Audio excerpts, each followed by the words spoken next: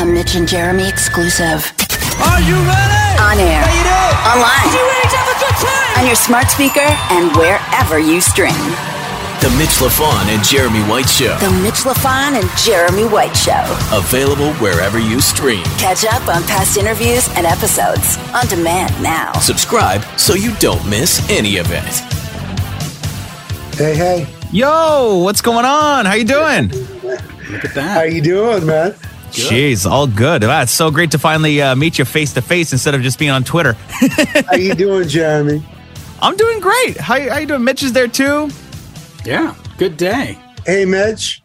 Always a pleasure. I had a chance to listen to the album, of course, and it is smoking. What a album of the year. I mean, you listen to the guitar work on a song like "Holding On." Wow, that is smoking. Yeah, it's funny. That song almost didn't make the album, and it was one of the first ones that I wrote with Narda. And, I knew it was a little bit more on the progressive side. And so I held off on finishing the thing, to the very end. And I kept messing around with the vocal ideas like I did on most of the tracks that I wrote on this record. And scatting vocals, trying to find the right pocket for the vocal for the track that made it sound right. And I tried, on and off for, I don't know, about 6-7 months. Wow. I'd go in and try one idea and I'd come back and go, no, that's not it. And, finally I tapped in, I go, what would Aretha do on this? Because I love Aretha Franklin. And I kind of scatted some Aretha scats, R&B's, just soul blues. And it kind of came out. And I went, that sounds pretty good. And so Randy Jackson, he wrote the chorus on that song when I sent it to him to replace my bass. And he sent it back with Holding On, and he had stacked his vocals. And, it just kind of came together like that. It wasn't something that we worked on at one specific time. It was kind of spread out. And then it came time for me to play a solo. And I just kind of, I don't know, I just thought, I'm going to just rip through this thing. Not leave a lot of holes, just rip through it, Yeah, as you should, really, right? What? I like that kind of song, yeah. Yeah, I was just going to say, I realized we didn't even do a proper intro. So look, let's get right into this. We hit the ground running. Rock and Roll Hall of Fame inductee, sold 1 billion records at this point. Going to be performing at the Resort World Theater alongside the Symphony later in July. Catch them on the road as well. Brand new record called Freedom coming out on July 8th. You can pre-order it now wherever you get your music. His group is in the Rock and Roll Hall of Fame and literally one of the greatest and biggest rock and roll bands and music groups, just in general, of all time. Welcome back to the show, the one, the only, from Journey, Neal Schön. Thank you guys for having me. Yeah, it's great to see you. Yeah, we love to have you, and we love actually going out to your shows. Just quickly talk to me about that. The Journey show. 50 years in, you haven't slowed down. Arnell is kicking ass. Dean is kicking ass. You're kicking ass. Jonathan's kicking. Do you guys ever slow down? How come you didn't do a club tour? You've been a stadium act for 50 years, for crying out loud. It took a while, I think, for myself to wake up and realize that I was in the wrong company. Yeah. With management and, I'm loving working with AEG right now, AEG. Mm-hmm. And, they didn't know, since they had never worked with us, what it was going to be like. But I made very good friends with one of the main people there. And, we're like, if I call him up, he answers the phone. It's really kind of cool. And, just kind of taking the bull by the horns and leading it now. And we're finding out that we're, actually much bigger than it appeared to be before. And selling out all these places that, we've not been into an arena since the 80s. And we're heading back in stadiums. Next year, we're planning on doing arenas again for the first 40 shows with Toto again. Mm-hmm. It was my idea to bring on Lukather and the guys. And musically, that just worked so well. And a lot of people were kind of like, I don't know about that. And I go, you believe me, that our audience will love it. Yeah. And so, that worked really so well. I've never seen better reviews from our audience themselves, our fans, just saying they love the overall show. And it just snowballed, And so now many more fans want to see it that didn't see it. So we're going to go play the secondary markets, hit the main markets that we did miss, come make up the Canadian dates, that we had to push off, and all that. And then probably make it overseas. We're talking about going overseas with Toto as well. And Luke is calling me. He's saying, hey, some of my promoters are telling me that we can go into stadiums in some of the cities. And I'm like, doesn't surprise me, Yeah. Yeah. I'm not surprised at all. I mean, it's a quality show. All right. So let's get back into Freedom. Talk to me just real quick about the importance of making new music, because I, as a fan, get exceptionally bored with bands that come around and do the greatest hits set for 20 years in a row. And you just it's like, oh, okay, look, it's the same 15s. But you and Def Leppard and Bryan Adams and Bon Jovi, you keep it fresh. And I love that. Talk to me about that for you and keeping it fresh for yourself. Well, you think you get bored. It's something that I need to do, as a guitarist and as a musician, and just somebody that I need to feel like I'm moving forward, Yep. I don't like to sit in the same place. I don't like to rest on the laurels, which there are many, we have many hits. And could just very well go out there and do that year after year. Well, look, let me just throw in there. I mean, Journey's Greatest Hits is number 97 on the iTunes Top 100 album chart in Canada right now. I mean, it's in the, come on. It does not go away. Yeah. And so there's no way around it. You have to play the hits. What I'm really looking forward to doing now, that I've been fortunate to do by myself in different instances, is playing, an evening with. And so now that we've proved ourselves to AEG, I think, our 2023 is pretty mapped out, not completely. Some of this, what I'm going to talk about, could happen in the latter side of it, of 23, or in 24. But we're already talking about 24 and going back in stadiums as well. But definitely 25, I see us going into arenas, but doing evenings with, much like Rush used to. And I think we're definitely there now.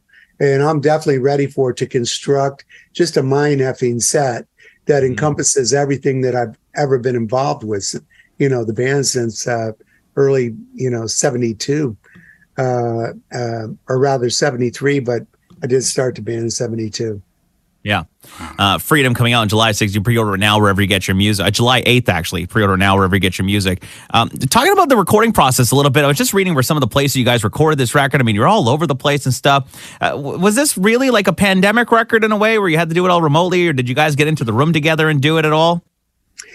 The only people that got into the room together and where it all started and all the songs started from were Narda and myself. So Narda Michael Walden and myself, since we lived, very close, and we worked out of his studio. We worked out of Tarpan in San Rafael, and I think it's really what saved the record in a lot of respects of having a live feel.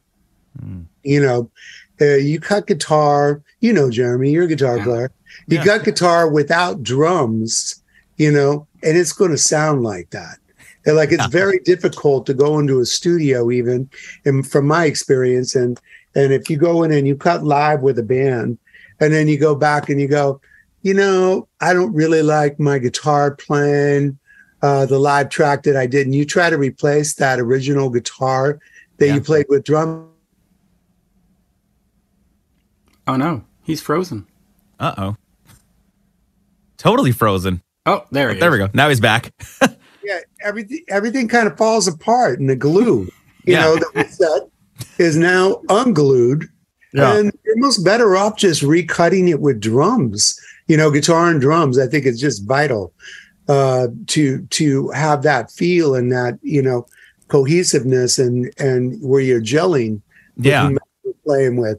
And so, I've made many records like this, going back to the first co-solo records I did with Jan Hammer.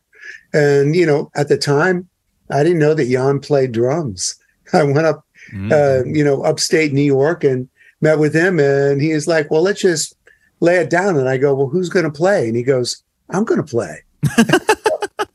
Okay. Right. And he just whipped it. He can play great drums, man.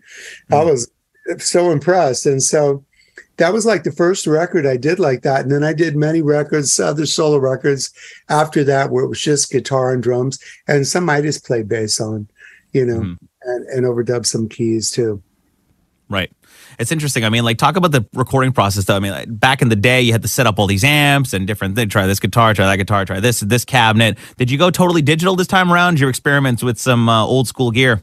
Had we done it all at one time, I would have set up at least one mono cabinet with one ass-kicking head. Yeah. Whether it was a Marshall or EVH.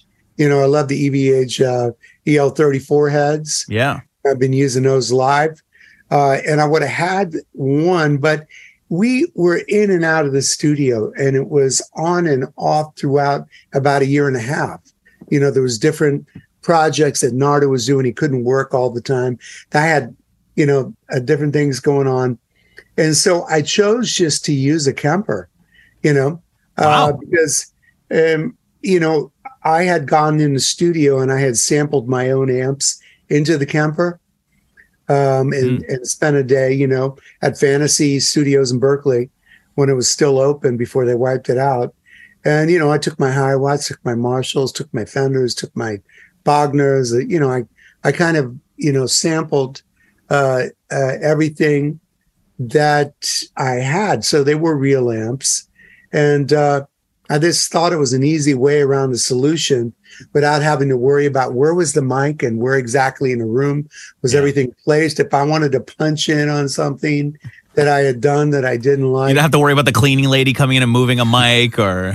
Yeah, no, it's like, and so for this project, and, I think it sounds great. I think we're in a digital world, honestly. Totally. HD Pro Tools is very, very good. If your engineer is very good and doesn't oversaturate it and hit it too hard. And I find that it can sound as good as 2-inch tape. There's nothing like 2-inch tape. If you have, a great engineer, that knows how to slam the tape, like all the earlier recordings, and saturate the tape. There's not quite anything like that, but really, you can't even buy tape anymore. So it's nuts. Yeah. It's super expensive. Yeah. Oh, insane. It's insanely expensive if you can find it, So I just chose to do it all digital. Yeah. I was just going to say, talking about the guitar tones and stuff in this record, it's a really guitar heavy record, which I wasn't really expecting. I was expecting maybe some more ballady kind of tones or different, but it's a really slam and rock record in a way. Was it fun to go back to that?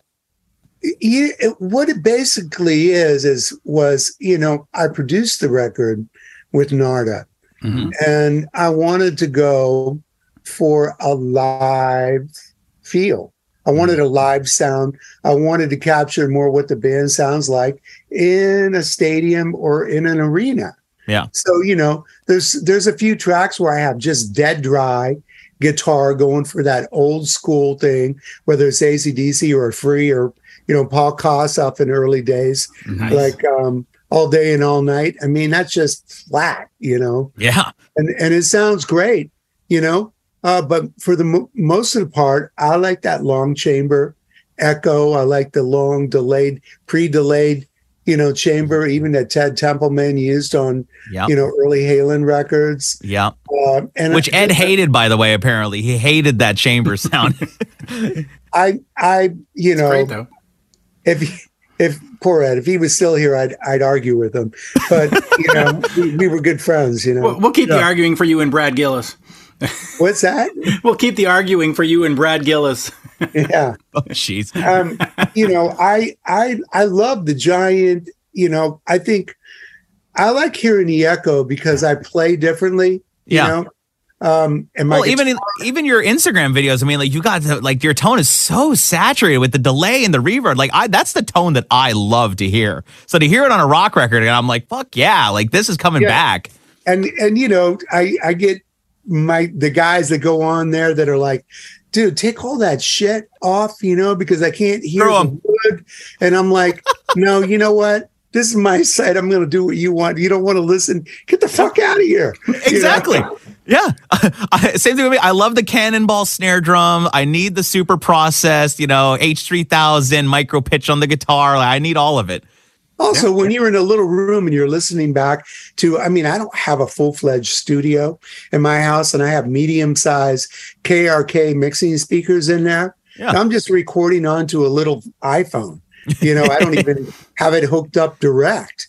Yeah. And so, it's just for practice purposes.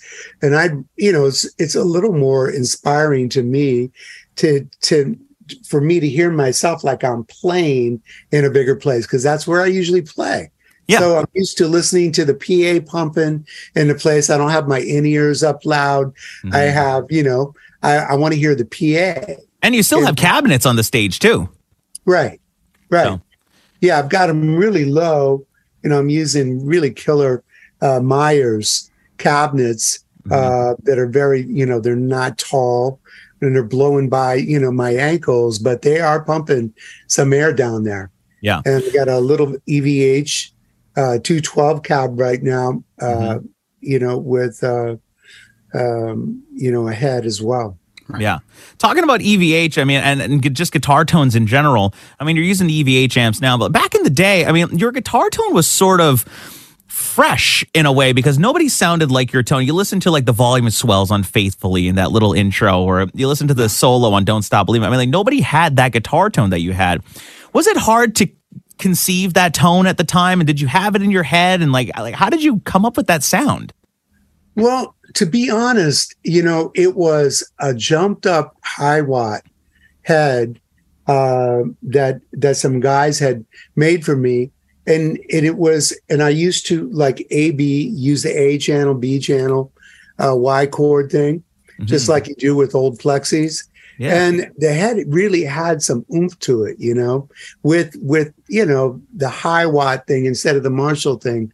It's like really kind of in your face, a lot of mids, high mids, mid mids, and not quite as brutal as, a plexi for Journey. It just had a different slot that seemed to fit with us better.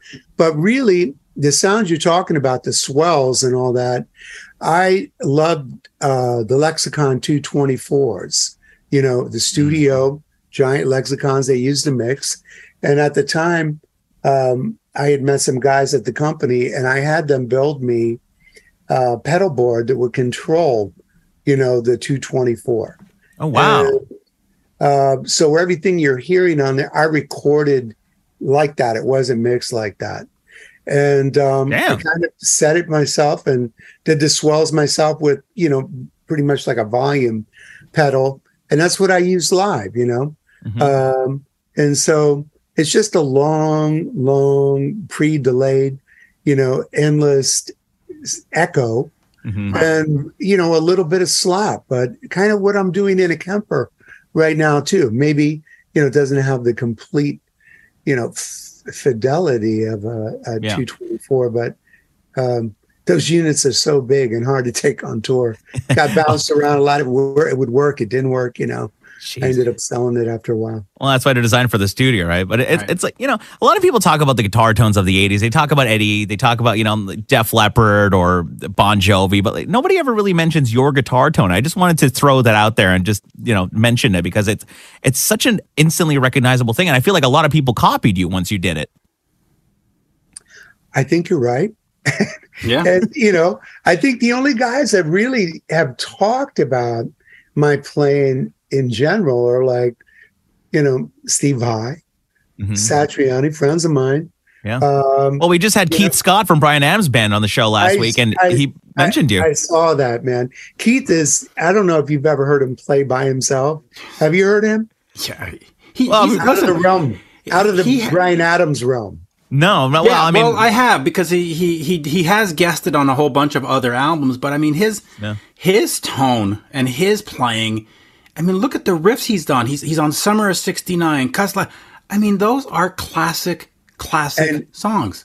And you know what? I know this just from touring with those guys. When Brian's album first came out, he was touring with Journey. And I loved the tour. And, I thought he was just such a solid, amazing guitar player for what he was doing with Brian, just playing what the song needed, tastefully and with great tone and with command. But when I was walking backstage and I walked by the room, I heard some guy in there freaking wailing, man. And it sounded like Alan Holdsworth, right? It's like, who the fuck is that? And I open up the door and it's him, man. And I'm going, I didn't know you played like that. And he goes, oh yeah, that, I was like, you'd never know it. So Keith Scott's like a closet shredder then. Keith is amazing. He can definitely dig in and play as progressive as you want him to and as outside as you want him to. Yeah. Just real quick, I love Arnell. I love Steve Perry. I love all the singers you've had. But ultimately, it comes down to having great songs. And when you listen to this album and you hear You Got the Best of Me, Come Away With Me, Holding On, like I mentioned, right away, they're instantly recognizable as being Journey songs. Instantly, you're singing along to the chorus. I mean, you just connect. It's not one of these albums where you have to sit and go, oh, it'll grow on me. Give me a month. Like, you hear You Got the Best of Me, and to me, it sounds like a Journey song of the last 40 years. It's instantly like, I'm singing it. Just talk to me about the songwriting process, because I think regardless of who the singer is, if your songs suck, it won't matter. But if your songs are great.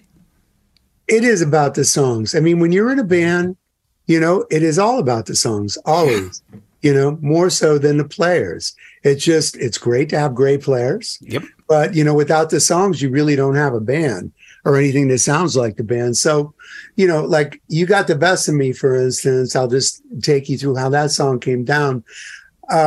Me feeling like we needed more up-tempo songs in our set because we don't have a lot of fast songs. We have like Dead or Alive, and we got, Any Way You Want It. And there's just a few that are like really raised tempos. And a lot of them are median tempo rockers that are meant to sound really big in a coliseum, in a big place, in a stadium. Because if you play super fast stuff in a stadium, it gets lost. So you go for that big mid-tempo like AC/DC has done for years and other bands like that. And so I had Any Way You Want It on my mind because that's our second biggest downloaded song next to Don't Stop Believing to this day. And there's really not much to it. It's a tempo, it's some attitude, 3 chords, and, a verse and a chorus, a different chorus, and a couple guitar solos. And so, I was messing around with the Korg downstairs, and I just, put in a drum loop that I felt was, the right tempo. And I started playing over the top of it, and it came out like in a couple seconds. And then I laid it down with Narda, went in the studio, and I had it all arranged. And we laid it down, played live solos, then went back and replaced the rhythm in some areas. And then I went out to sing on it because that's what I did on a lot of this record, except for the track like that Jonathan brought in or the one that Arnell co-wrote, and I went and scat the vocal, and that is my scat, what he's singing, he's singing my melodies, and I came up with the chorus hook lyrically, then I stacked those. And it's really weird. When I did it, I stacked like 4 of each harmony that I did. So it sounded like a big, giant stacked chorus a la Roy Thomas Baker. Nice. You were like 10% there for a Mutt Lange chorus. Yeah, exactly. And it sounded really great. When Bob Clearmountain mixed it, he kind of pulled things back and he featured more Arnell. And I'm not going to tell Clearmountain what to do. Yeah. He's so awesome. And He's the man. Yeah, him and Mike Frazier. I love both those guys. Yeah. Talking about Mutt Lange, how come through the 80s, like Journey never worked with Mutt Lange? Because I feel like that marriage would have just been perfect. Oh, it would have been beautiful. I think it still would be. I love Mutt's work. I think that we didn't have that type of time to set aside. Yeah. Because our manager at the time had us working constantly. Right. We'd work, for 2 years straight. And then we'd have like a couple months to make a new record. Then you're back out on tour. And so, as you know, Mutt likes to take his time. He likes to try everything under the sun. Yeah. As I've been told by many artists that have worked with him, he will leave no rock unturned, and he'll try everything in his head until he, finds what he's looking for. Yeah. I admire him though. He is amazing. He leaves definitely, if you do an album with Mutt, he's going to leave his stamp on it, regardless if it's Shania Twain or it's Def Leppard or it's Bryan Adams, whoever he works with, you're going to hear Mutt in it. And I hear he sings a lot, Yeah. Yeah. But the marriage would have been just imagine Neal's guitar, Journey's songwriting, and then Mutt's brain putting it all. We could always try to do a single. Yeah. Not a whole record. We might be able to get through it in a couple months. Hey, we got 3 months. You want to do a single, Mutt? I got a couple months. Yeah. Hey, That's why great. not? Look, Freedom is coming out on July 8th. You can pre-order it now wherever you get your music. They're also going to be doing a couple like dates and geez, so much stuff happening in the Journey world. Neal, you just seem like you're still having a blast doing all of this, and it's just so awesome to see. Music is my life. The band has been my life. I'm the only one that's been there since the very beginning of it. And, I feel like I have. Oh, no. Where'd he go? Oh, where'd he go? There he is. Oh, there he is. He's back. I just feel like there's a lot left to do, guitar playing wise, you never learn everything about the guitar. Such a great instrument, and you can always aspire to get better and learn more. Like I've been so. Is that why you have to buy 150 or? Is that why? Is that why you have to buy 150 of them to try and learn as much as you can? Or? I just decided to invest, which I had never done before. And I ended up selling most of them. So it's like, my go-to guitars are pretty much I have a few vintage Strats like 61, 62, 63s. Those are my favorite years for Strats. And I have great 61, 2 and 3s. But the 59 Pauls that I have Michael Bloomfield 59 relics that Gibson made with the first run. And I bought 9 of them because they were so good. And they kind of eat up every other 59 I've played. Really? Vintage, yes. Wow. Huh. There's different electronics in it. We have Bumblebee electronics in it, and there's just something to do with the bigger tone knob in the back that things get really thick and full or brighter. An excellent instrument and a huge neck. Are you still bypassing the second tone pot and just using one in your guitars? No, I left those guitars, whatever sounds good, I don't bypass. If sometimes it works to your advantage to have 2-tone pots, and especially if you use like a fuzz bass, which I like using. They don't really use it so much like a fuzz, but I turn the volume almost all the way up and turn the fuzz way, way back.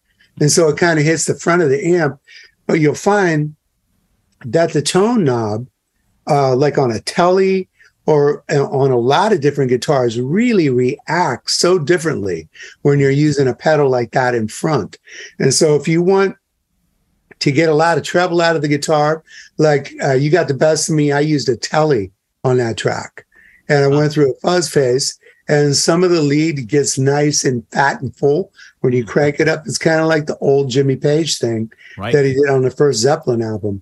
You pull the volume back and it gets very in your face, a lot more treble. And then you have to roll off a bit of the tone so it doesn't rip your head off. But I really like what that pedal does. It's wild. I really never messed around with a fuzz face that much until, I don't know, about 3 years ago. I love the fact that you're still tone chasing after all these years, still finding something new. Yeah, I'm definitely a tone freak. I'm going for that. Definitely, it's your voice. Yeah, I'm not a lead singer, so I mean, the guitar is my voice. Well, if you ever get tired of your Stealth Wolfgang, I'll send you my address. And a few $1,000s. Just real quick before we leave, of course, you had Narda and Randy on the album, and you've got Dean and stuff back on tour. Just talk to me about that switch. Was it always meant just to be a studio album with those guys, or could they just not commit to a tour? What happened? Well, a lot of stuff happened that was not planned to happen. Right. It was planned that they were going to go on tour. Narda started out with us on tour, and he had some physical complications. Okay. And one of the first of the East Coast run that we did after Lollapalooza, we ended up in Pennsylvania, and he had to, we had to take him to the hospital afterwards. And, he doesn't really want it out there, so I'm just going to leave it at that. But, after he had a scare like that, I just thought, I don't want to be the person that would possibly be the one that could take him down. Yeah, you don't want to risk it. Come on. And Dean was there backing us up and helping us because we had to play the 3.5 show in Chicago before we played Lollapalooza, and Dean was the only one that could remember all that stuff. And so, I talked to John and I said, Narda needs some help here. We've been in here, about 5 days now rehearsing. A lot of it's just not sticking. It's too much to remember. And so agreed to bring Dean out, and I'm glad we did. Dean has been so, Dean has been like he's tall, but he's my little brother. I've been with him forever, and he's such an amazing guy, but musician and singer. Talk about a singing drummer. There's no one like Dean, and I've seen the best of them, whether it's Phil Collins or Don Henley or whomever. Nobody can sing and play like Dean Castronova. And so Randy, at the same token, he had a back operation, and I wasn't even aware of that. And he was working in the studio, but wasn't aware that he was healing. And so he wasn't able to come out physically either. So we started with Marco Mendoza. And after Narda had left, and we went to play the iHeart Radio show in Vegas, that we kind of headlined and kicked everybody's ass. It was, I was mixing our performance with a good friend in Nashville, and I'm listening to where everything's sitting. I'm listening to the bass and drums and guitar. And I noticed that Marco he sounded so different. He was not playing the required parts in the songs, that made the songs sound like the songs. And he was kind of overplaying and playing in front of the drums, which doesn't leave a big pocket for me to sit in. Yeah. And, so I talked to him about it, and he was kind of nonchalant about it. He goes, okay, I'll keep that in mind. And I go, well, I'd like you to more than keep it in mind. I'd like you to, check it out a little deeper. I'd like to do your job, really. At that point, when everybody heard the recording, actually heard it not in an echoey, arena, but heard it, on with the mix that we had done, everybody agreed that they just thought that, Marco wasn't the right guy for the right chemistry to fit with Dean altogether. So I immediately thought of Todd Jensen because, I had a great time with Todd on stage before, like starting out with the Hardline band. that goes way back. But then after we left that band, Paul Rogers hired me to go out and do the Muddy Waters tour. And he had a band in place at the time. And Paul was getting very frustrated because nobody could remember the songs. And I said, Paul, if you allow me, I said, I know 2 guys I can bring in here, and they'll learn every single one of these songs. We won't even have to rehearse. We just walk on stage. They'll do their homework. And so he agreed to do it. And I brought Dean and Todd, and we had an ass-kicking trio. We played everything from Free to Bad Company to The Firm to Muddy Waters Blues album and then I started adding Hendrix tunes. We did like 5 or 6 Hendrix tunes, and that was our set. It was bionic. It was a 2-hour set, and man, we all had a blast doing that. And I would do it again with him. He was so good, just freaking amazing. It must be nice to just play with really good musicians. It's great to play with guys that are really consistent. Yeah. There's a lot of really great musicians out there, and most have their own little forte. There's not a lot of them that do, a lot of different things really great, which Journey kind of requires, because, this new Freedom album, it's got a lot of, there's a lot of dynamics. There's a lot of different types of songwriting on this album, much like an Escape. You have a song like Dead or Alive, and then you have an Open Arms. I mean, it couldn't be further apart, And so, we have to have musicians that are capable of playing a lot of different styles. And on this album, we tap into some new areas like Holding On, or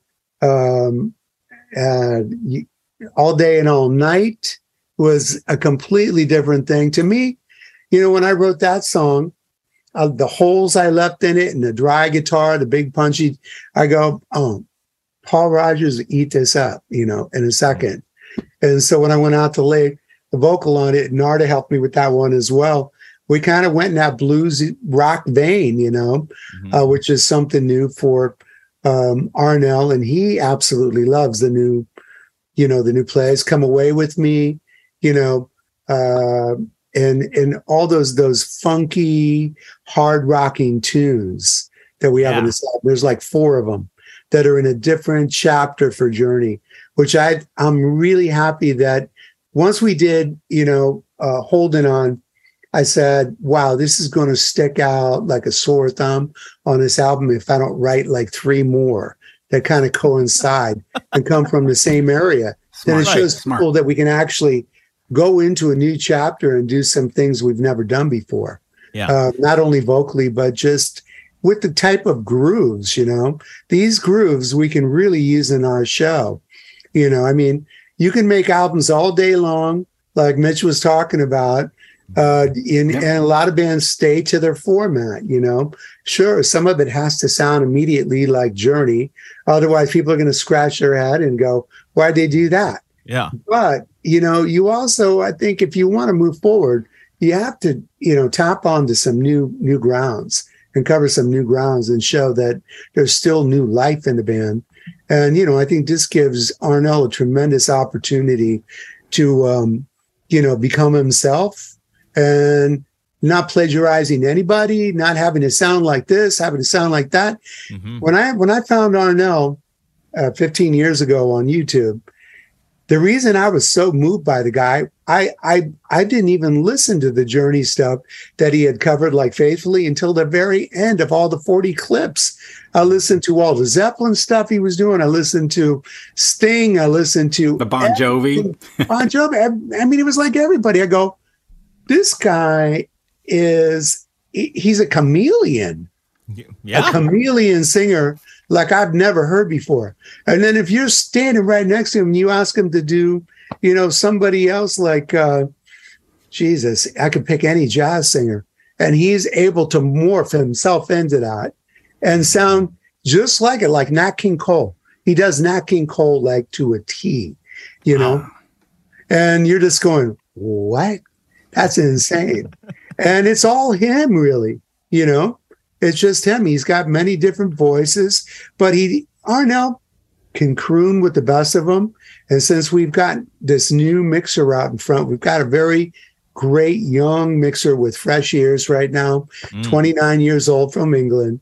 And we're stealing him away from somebody else for next year. Nice. But he did come in and he really straightened our stuff out and managed to straighten, we brought in an outside help also, a vocal guy that was helped Arnell dial in his in-ears, because I don't know what he was listening to up there, but he couldn't hear himself and he couldn't explain why he couldn't hear himself. Right. And so there was pitch problems. Now it sounds like a record every freaking night. And so now I'm going, wow, you spent 13 years not being able to hear yourself and couldn't explain it. I was like, that's mind-boggling to me. Yeah. Because he sounds as good or better right now than he sounded when I first found him. Wow. Yeah. He's bionic. It's amazing how like a mix could just, completely throw you off. And it was the in-house mix too, in front, these halls we're playing are hockey halls, basketball halls. And so they're not built really for music. And if you tend to put too many subs in there on the floor, and use too much on the floor, all it does is bounce around the building. It couples and it comes back on stage, and I can't tell what key I'm in. Let alone Arnell. Yeah. Right. Well, that's interesting. Now I'm gonna make sure to pay attention to the sound at the next Journey show, because it sounds like you got it all dialed in. I love a good sounding show, so it's nice to know that you put that much effort into it. Yep. Yeah, no, it sounds like an album out there now every night. He's not one of these guys. The problem with a lot of guys we had in the past is they couldn't keep their hands off the motherfucking faders. Yeah. Okay. It's like when you get the band sounding right, we are musical. We do our own dynamics. Yeah. When the guitar comes down, I want it to come down. When I turn the guitar down, I don't want you grabbing the fader and shoving it up the top of the console. Totally. And so I constantly had that problem where the guitar, and I could tell what was going on many, many times just from an iPhone. Somebody's in the back of the hall, even if they were up in the nosebleed, they're holding it up. And I could tell if there wasn't enough drums, bass, there was too much guitar. It was always too much vocals out in front, too many background vocals, too much lead guitar, no band to back it up, no bass, no drums. I'm like, what the fuck is going on, man? Right. I like having a big band wrapped around me, so I'm like kind of fighting to get out. You need that power wrapped around you to sound like anything. It doesn't matter how good you are unless you're Eddie Van Halen. You're trying to figure out how he's doing this tapping stuff where they do an isolated track, Right. But I mean, just guitar by itself gets really annoying. I got so tired of looking in the front row at people looking like they were getting mauled over by sound. By the second song, if I want to play another guitar solo, they're going, "Oh, please don't." Right. Yeah. I'm like, okay. Razor blades in the ears and all that, low mid. It's not pleasant, man. Yeah. And I mean, it must help when you have a front of house guy that knows the music. I mean, I interviewed one of the guitar players for Shania Twain's old band, and they were talking about how Mutt Lange came in and they hired this guy that did sound for Bruce Springsteen or something. And he just threw the faders up, and Mutt was like, no, stop. And then they spent a whole day just dialing in the bass tone and the drums in the arena. And then they had to fire the guy because he didn't know the records. He brought his guy Nigel Green in, studied the album, knew which fiddle parts to ride the faders on. And you need somebody that knows the music and is a fan to mix the band, I think. Yep. Absolutely. They need to know the songs. They need to be familiar with the songs. But they also, it helps. Honest to God, they have a tough job, to be completely honest. Yeah. I don't know that many guys that have been doing it for over 2 decades, where they still have all their hearing. They can't wear headphones out there. They can put a headset on for a second after they get things dialed to kind of save their ears, but they usually hate doing that. Right. And so, if you're mixing loud out there, it's only a matter of time before that high end goes in your ears. Then you're going to overcompensate for that high end, that 10K, all that ugly stuff that's on top that's just like razor blades. And they reach for that. And then they cram the instruments up that are in that realm. It's like, and then it's just like broken glass mud in your ears. Yeah. Yeah, I like hearing really like nice full. I want to hear like a jukebox, an old jukebox mix. That's what Journey needs. And the subs are really, they can be used with us, but not a whole lot because they're not that musical. I was a huge fan of the system that came from Canada, the S4s, and all that old audio analyst, all that stuff that we used for years. I mean, it's hard to find anything that sounds that good. Yeah, even with technology. I mean, jeez. I agree.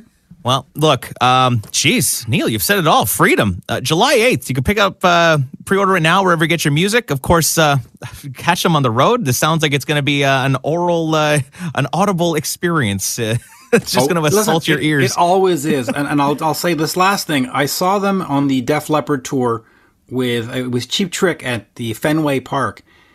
And stadium shows usually sound like shit.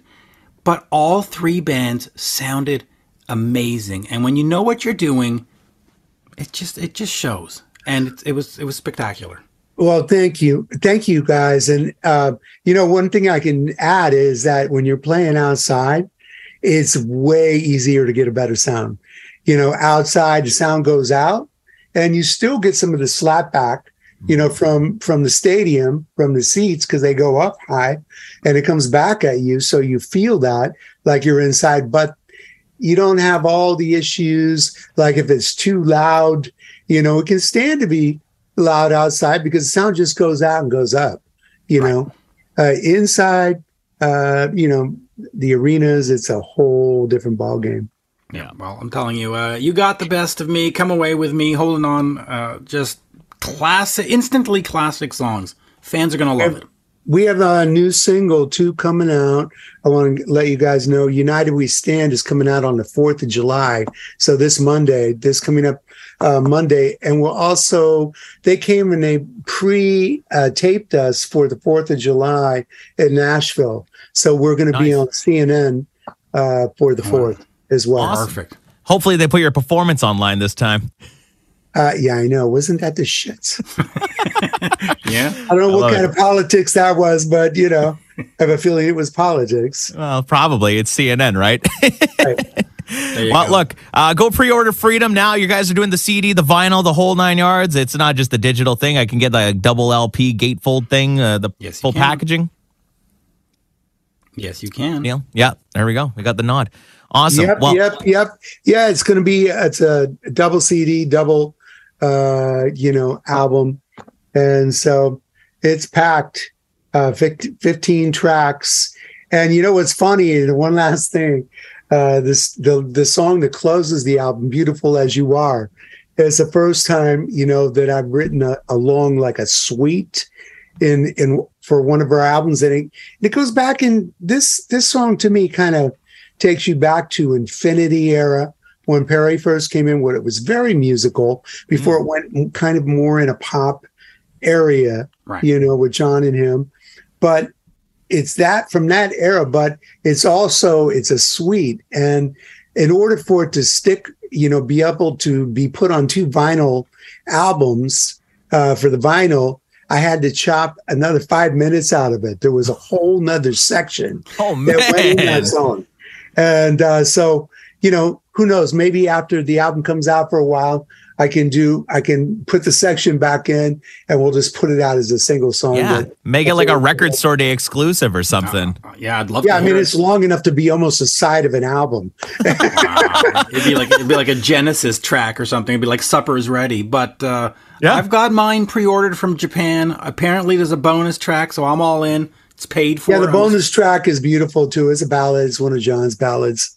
Perfect. Can't wait to get it. I'm waiting for my CD from Japan to show up. Yep. It was great to hang with you guys. You too. Yeah, Always you too. Hopefully we'll see you when we get up in your neck of the woods. Hopefully see you both. Yeah, absolutely. We were so there for the Billy Idol Journey show in Quebec in March, and then it got canceled. And it was Toto and Journey, and it got canceled. So, come on. Yeah, I know. Not my fault. Sorry. I know. Bring Bryan Adams along. We'll make up for it by having some connection. Hey, I'm going to tell you the truth. We've been trying to play with Bryan Adams for years, and it's almost like, he doesn't want anything to do with us since we don't have Steve singing. So I don't know if he's come to see us, but maybe he should. That would be like killer package. I love those guys. Yeah, that would be amazing. Just imagine Journey, Bryan Adams, Def Leppard. That's stadiums across the world. Well, you know what? We play stadiums with just Def Leppard. So, it's definitely a stacked bill. You can pick one or the other. And I think we could all do good just with a couple bands. Yep. Yeah, I'm all for it. Well, thanks a lot, Neal. It was so great to meet you. We'll have to do this again. Absolutely. Thank you, guys. Have a great one. An all-new episode of The Mitch LaFon and Jeremy White Show. Tuesday at noon. Available wherever you stream. Catch up on past interviews, Bonus content. and episodes on demand now. Visit youtube.com/Jeremy White Show. Follow Mitch and Jeremy on Twitter. Yeah, they're verified. @Mitch LaFon and @Jeremy White MTL.